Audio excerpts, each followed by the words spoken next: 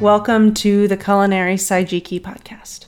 My name is Allison Whipple, and twice a month I'll bring you a conversation with a fellow haiku practitioner about the way that food and the seasons show up in their haiku practice. Visit www.culinarysaijiki.com to listen to the podcast, read long-form essays on these topics, and sign up to join the podcast conversation. You can also support the project at buymeacoffee.com/culinarysaijiki.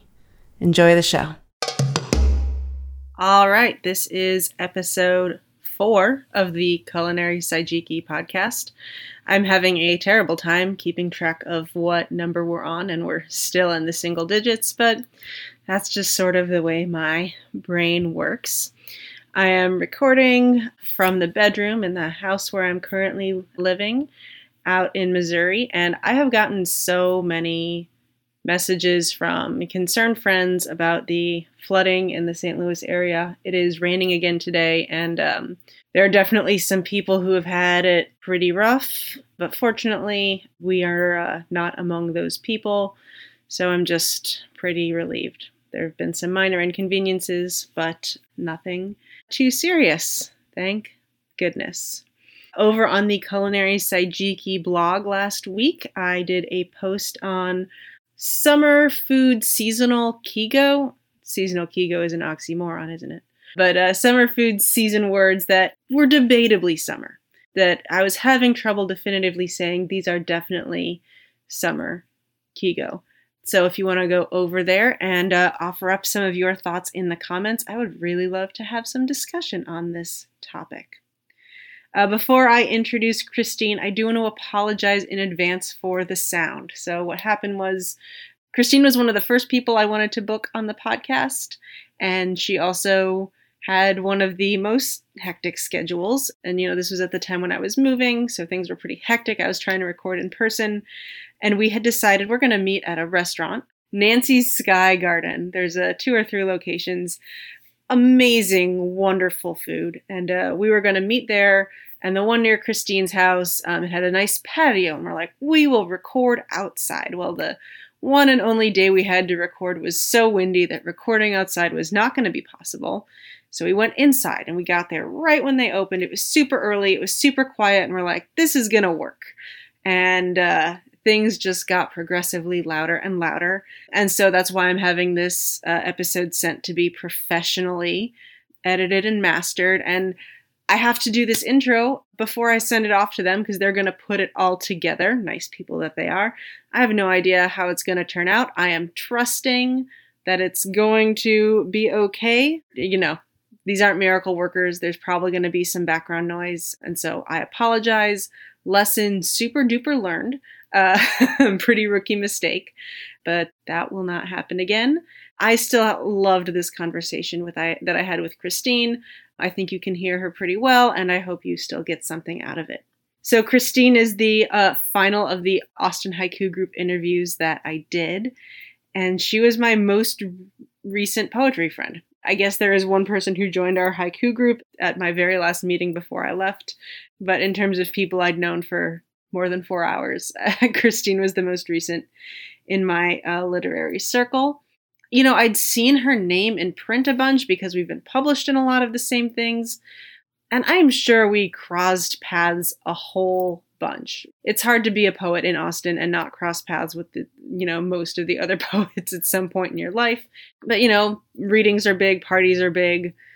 So it goes. So I didn't feel I really got to know her until I joined the haiku group. And then I did. And I'm always grateful that even though I didn't know her as long as some of the other people I've talked to, that I still got that chance to meet her and work with her in person. And I genuinely hope our paths cross soon.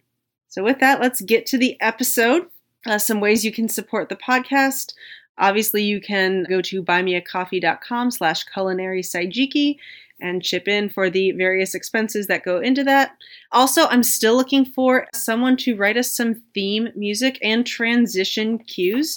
So if you know anyone who would like to get paid to write us a little 30-second jingle and a, 5-second transition or something even shorter than that, please do let me know. You know where to find me, and all relevant links will be in the show notes. All right, let's get to the episode.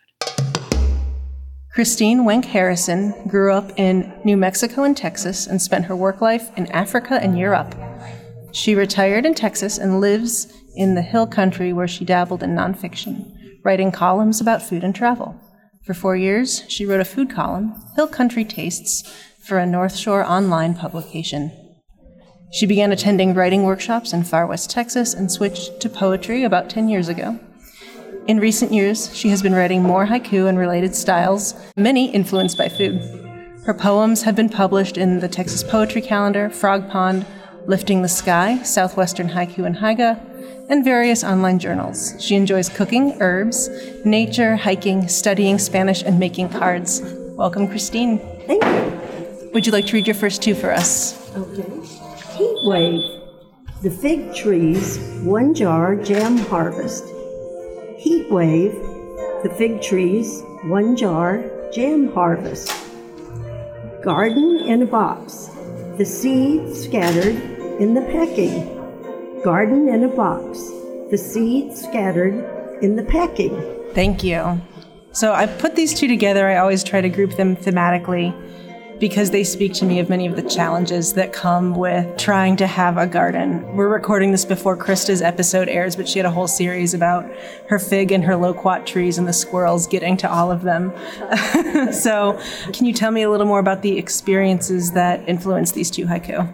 Well, we had a very large fig tree that we didn't plant but had access to, and I was just fascinated that I could go out there and get the figs and when they came in season, and almost no one else wanted to. I don't know if it was too much work, but I got so many figs that I didn't know what to do with them. I gave a lot away. And then one year we had a strange weather pattern and we did not get many figs at all.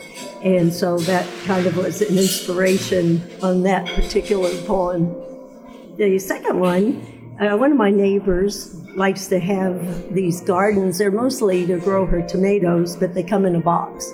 And so I was seeing the results of her kind of progress project and seeing how this might play out with your garden not coming exactly like you intended in its box. It makes me think about so many of the challenges I've had with gardening. I did, like many people, I did a vegetable garden in 2020, and caterpillars just ate all of my squashes, and something dug up all of my onions, of all things. It was very interesting. Do you find that gardening is one of those activities that really influences your haiku?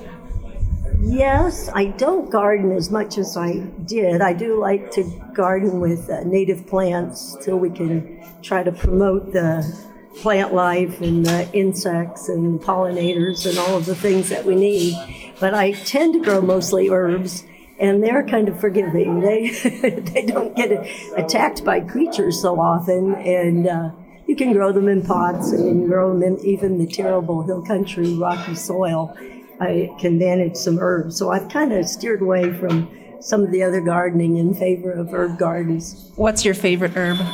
Oh my goodness.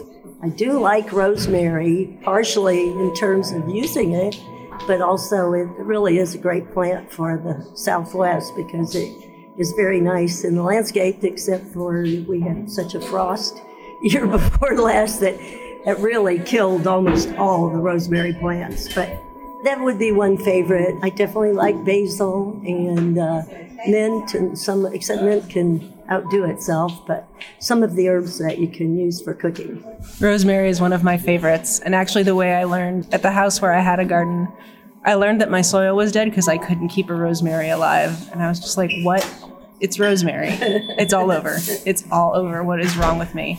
And then John suggested maybe your soil is dead, and I tested it, and it was completely inert, and so I spent a long time putting it back together. But yeah, that was rosemary was that sort of proverbial canary in the coal mine for me.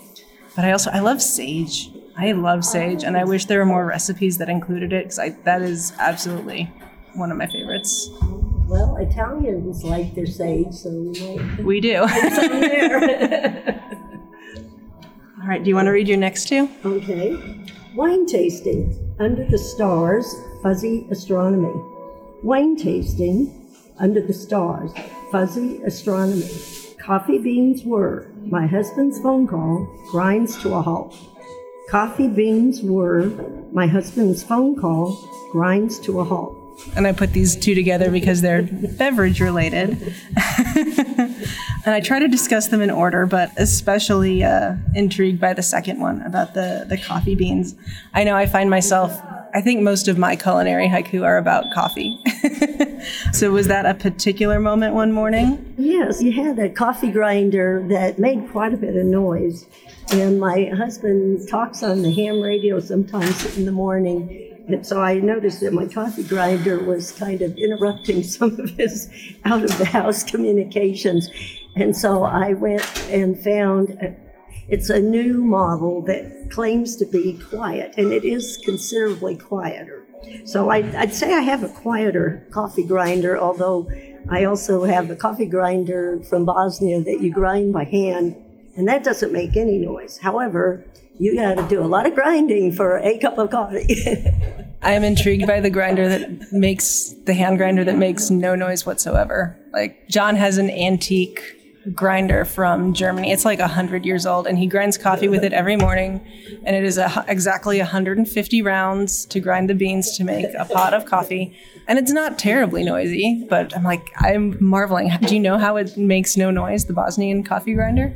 Well, it's like a giant pepper grinder. It's like they make them in Turkey and other places in the Middle East, and they're usually brass, and they're about an inch or two of diameter and kind of tall, about 4 or 5 inches, and you just grind it in this metal cylinder. So it really, the only noise you would have is just that small amount of grinding noise. My other one that's on the quiet side is completely electric and supposedly state-of-the-art, but it's not completely quiet, but much quieter than some of the grinders. Yeah, when you describe it, I can totally understand how that would take so much work. And I've gotten lazy in my relationship. I'm just like, I can't make coffee for myself anymore. It's always better than when someone else does it. So I love that story. And this second haiku also just made me think of like it's morning and you're not awake and you're like, and then you hear someone grinding the coffee and you're like, oh, gotta stop what I'm doing and go get that liquid happiness. It's all about the smell. That's the real reason I grind, is to get that aroma. Yeah, the smell makes a huge difference. So are you a fan of the Texas wine country? I would say yes. There was a time when I felt compelled to visit every winery, and I had the list of them all. And then they started expanding so quickly that they're way, way ahead of me. I probably have visited a very few compared to the total number that exists these days. But I was kind of inspired in this case on this wine tasting haiku, because we would have a sister's trip. My sister and 2 other sisters would get together once a year or something and have 3 or 4 days together. And some of this kind of activity was part of our routine. More bottles went on the trip than came back. I remember when I first moved here, and it was, I don't know, there were like 8 wineries on the Texas winery map or something. Yeah. And now it's a huge pull-out map with multiple sides and a special insert, and I'm just like, this is too much. Yeah. Do you know much about astronomy, or is it just something that you sort of like to casually glance at the stars? Well, I did. I've always been interested in it, but I never studied it, although a few years ago I got one of these great courses on astronomy. So I'd say I have a smattering of information, but I do find it really an intriguing topic. I tried once to do one of those Coursera courses on astronomy. I mean, it was offered through I think Yale or something, and it was like real astronomy where you had to use calculus, and I don't think I even lasted 2 weeks. I was just like, nope. Do you have a favorite wine? I vary. I used to be quite a Cabernet Sauvignon person, and Riesling, dry Riesling. But now I am kind of in a dry rosé and Sauvignon Blanc, dry Sauvignon Blanc routine. And I like the Torrentes also because that's a white that's kind of like a Riesling. I like the dry German and the Alsatian Rieslings, but they're not so readily available. And I don't like sweet wine. No, but a lot of those, we have the wrong climate for a lot of those German wines. Yeah. Good for a lot of others, but not great for this. All right, do you want to read your next two? Okay. Warm shortcake with a side of ice cream, strawberry moon. Warm shortcake with a side of ice cream, strawberry moon. Mulberry harvest, her search for a recipe to tame the wildness. Mulberry harvest, her search for a recipe to tame the wildness. And I grouped these together. First, they both reference berries in some way. But there's something for both of them, there's something, foraging related. So mulberries, they can be cultivated, but I know that near John's family farm in Illinois, there's lots of caches of wild berries. And so that sort of made me think of that in particular. So was the second haiku? I guess I should have just put them in a different order. I grouped them sort of in the order you sent them. But was the second haiku, was this about foraging or did it have some other connotation? Well, the kind of backstory is that my mother gave me a little mulberry tree that she got somewhere in North Texas. And it was in a pot for several years. And then it got bigger, and I planted it in the ground, and I really didn't know if it was going to do anything, but we kind of wanted some shade in that spot. And after a few years, I was very surprised. It started producing berries, and at the beginning, I thought this was really nice and would go out and pick them. But over time, it's become kind of something that is a bit of a problem because the berries fall off and they go everywhere and they bring all the birds, which is good and bad because we know what that means. And then I started picking them. And then sometimes to me, they have that wild taste that I wanted to use them, but to just have them in their natural state didn't taste good to me. So then I was trying to think, what can I do with these? I felt like I was wasteful leaving them on the ground. I tried to get everybody I could to come and pick them, but they didn't want them either because it was quite a lot of work to pick them. And this year I just gave up. I didn't even try, but I did find that they worked better if I wanted to use them sort of in a cobbler type thing, especially if you were to add another kind of fruit, mix them in. But that was the challenge of what to do with those mulberries. So it wasn't, I've never had a mulberry. What do they taste like? Well, they are a little bit like a blackberry, and like I said, to me they have this kind of wild taste, and I guess I'd rather have a raspberry or a strawberry. Yeah, so that's my initial impression of that haiku is that it was something about, these are beautiful berries, but something about them is not, maybe it's a little on the bitter side or the tart side. Yeah, but I can definitely see that. I don't think I've ever seen mulberries before, but, I've seen caches of other berries. There's a choke cherry tree out near John's family farm, and those are a little bit of work. And he did a syrup with those last year, but you definitely needed to add, it was delicious, but you also kind of really needed to add sugar to it. And they had black raspberries as well. Those were good though. Those were better than store bought. The wild ones are definitely better. And I think it's very interesting how sometimes the wild things can taste better, and sometimes we just don't have the palate for them for whatever reason. So is a strawberry moon, is that July? Well, we had a strawberry moon last night. Oh, we did? Yeah, so yes. It's June. Yes, we did have one. But, it's named, I believe, for the time of year, the Native Americans, I think, named the moons, that many people use those names. And I think that may be from the source of it, but I think it's because of time of strawberry season. Yeah. But we did have a strawberry moon last night. Oh my gosh. But it was covered by Sahara dust. I try to make notes. I'm trying to keep track for my own study of all of the names of all of the full moons, and I just this one totally passed me by. But yeah, this dust is the first time someone was like Saharan dust all the way, and I'm like, you're joking. No. It's a thing. Yeah, it is a super thing. So was there a particular moment that inspired your shortcake haiku, or was this more maybe of one from like just sort of like a memory of a general summer experience?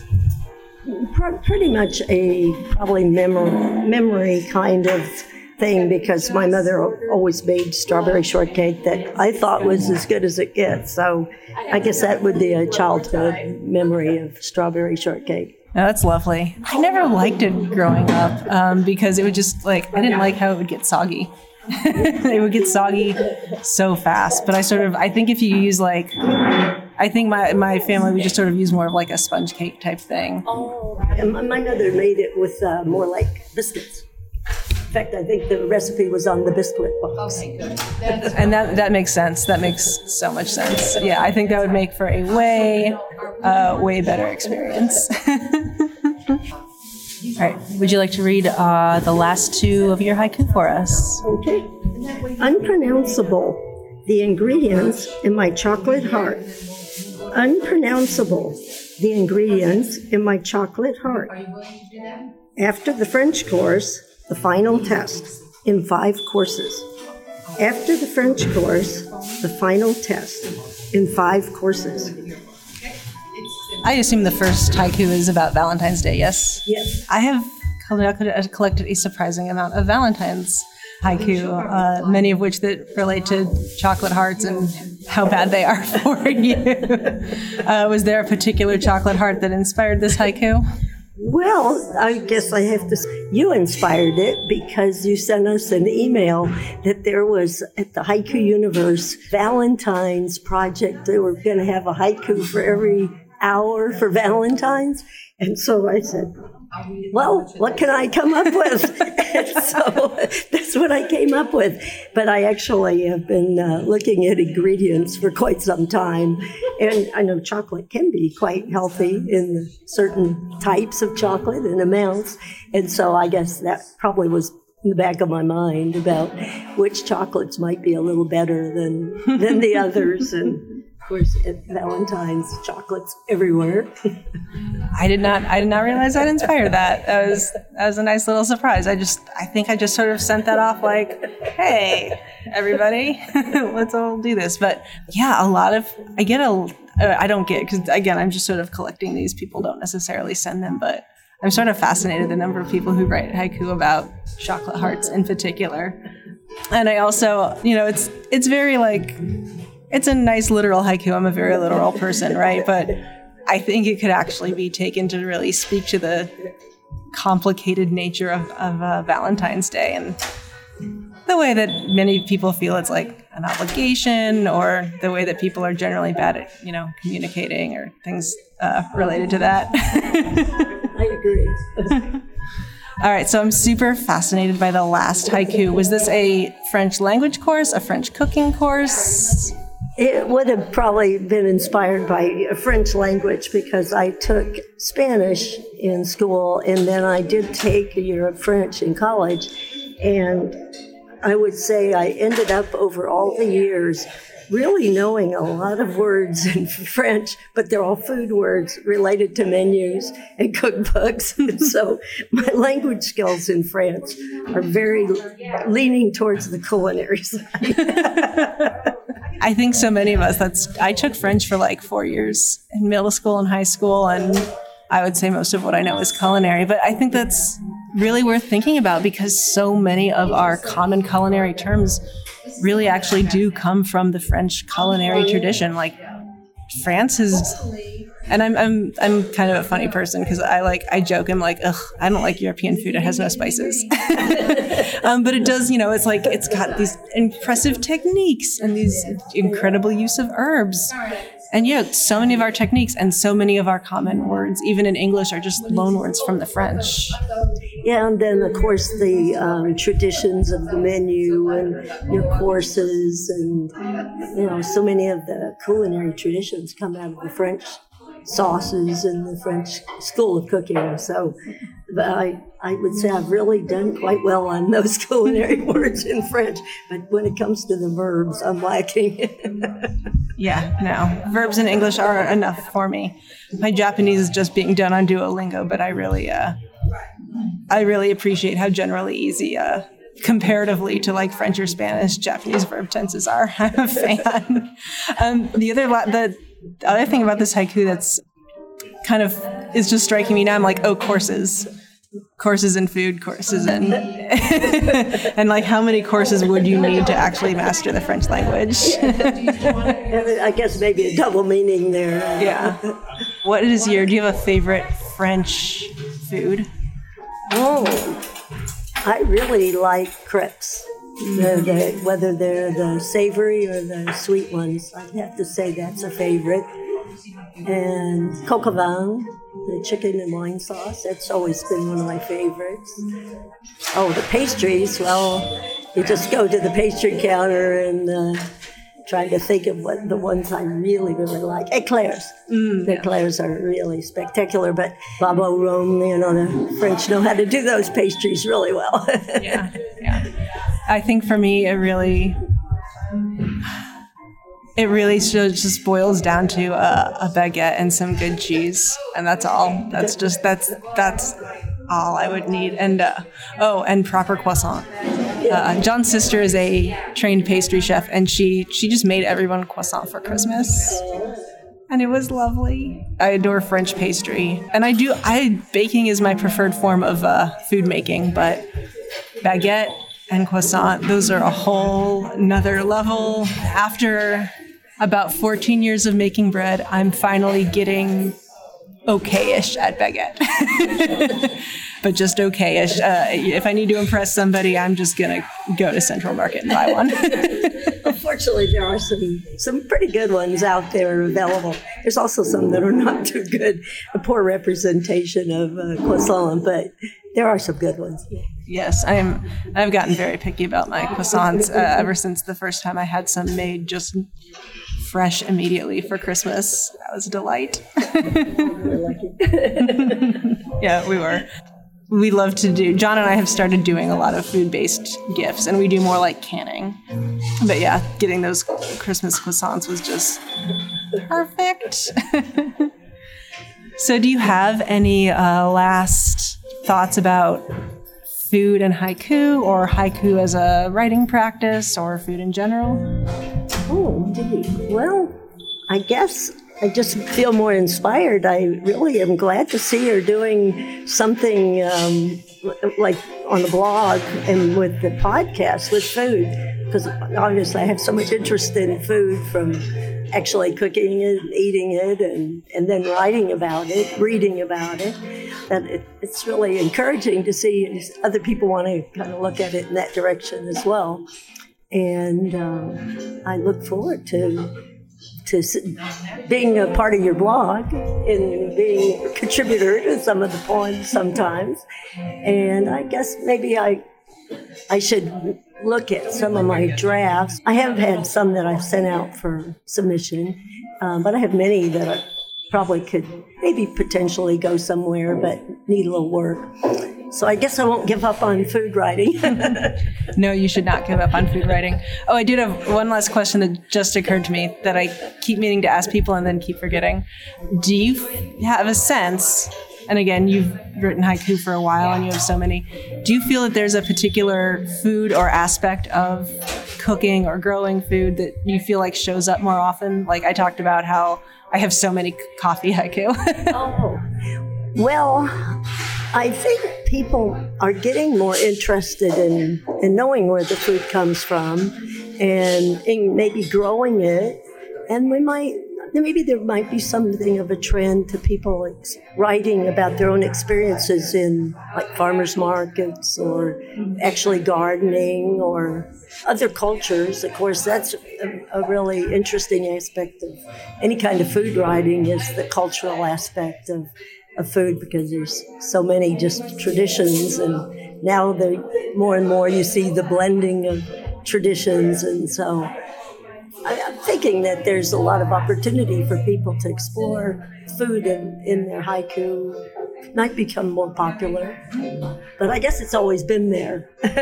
I think it's always been there. And is there a specific avenue of food or a type of food or an approach to food that you feel you end up exploring over and over in haiku? I guess maybe herbs.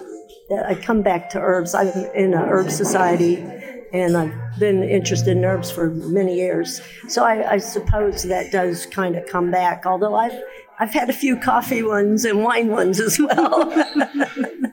I haven't had any beer haiku. I might have to look at that. Well, Agnes, our first podcast guest, she's got a couple beer haikus. So, yeah.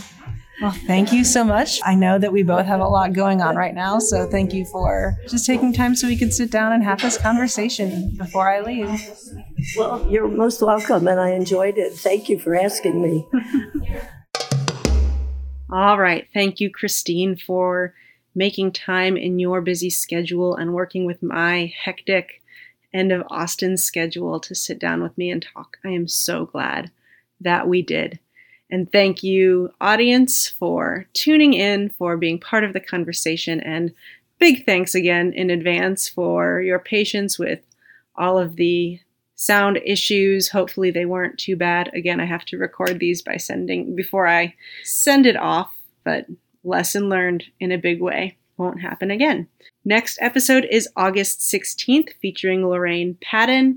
We're going to record that this weekend. I'm super excited. I've been appreciating Lorraine's work for a while now, so I was super excited to open that podcast interest form and see Lorraine's name there. So very excited. If you want to be part of the podcast, go to culinarysaijiki.com, click the Join the Conversation link, fill out the form, and I will get back to you.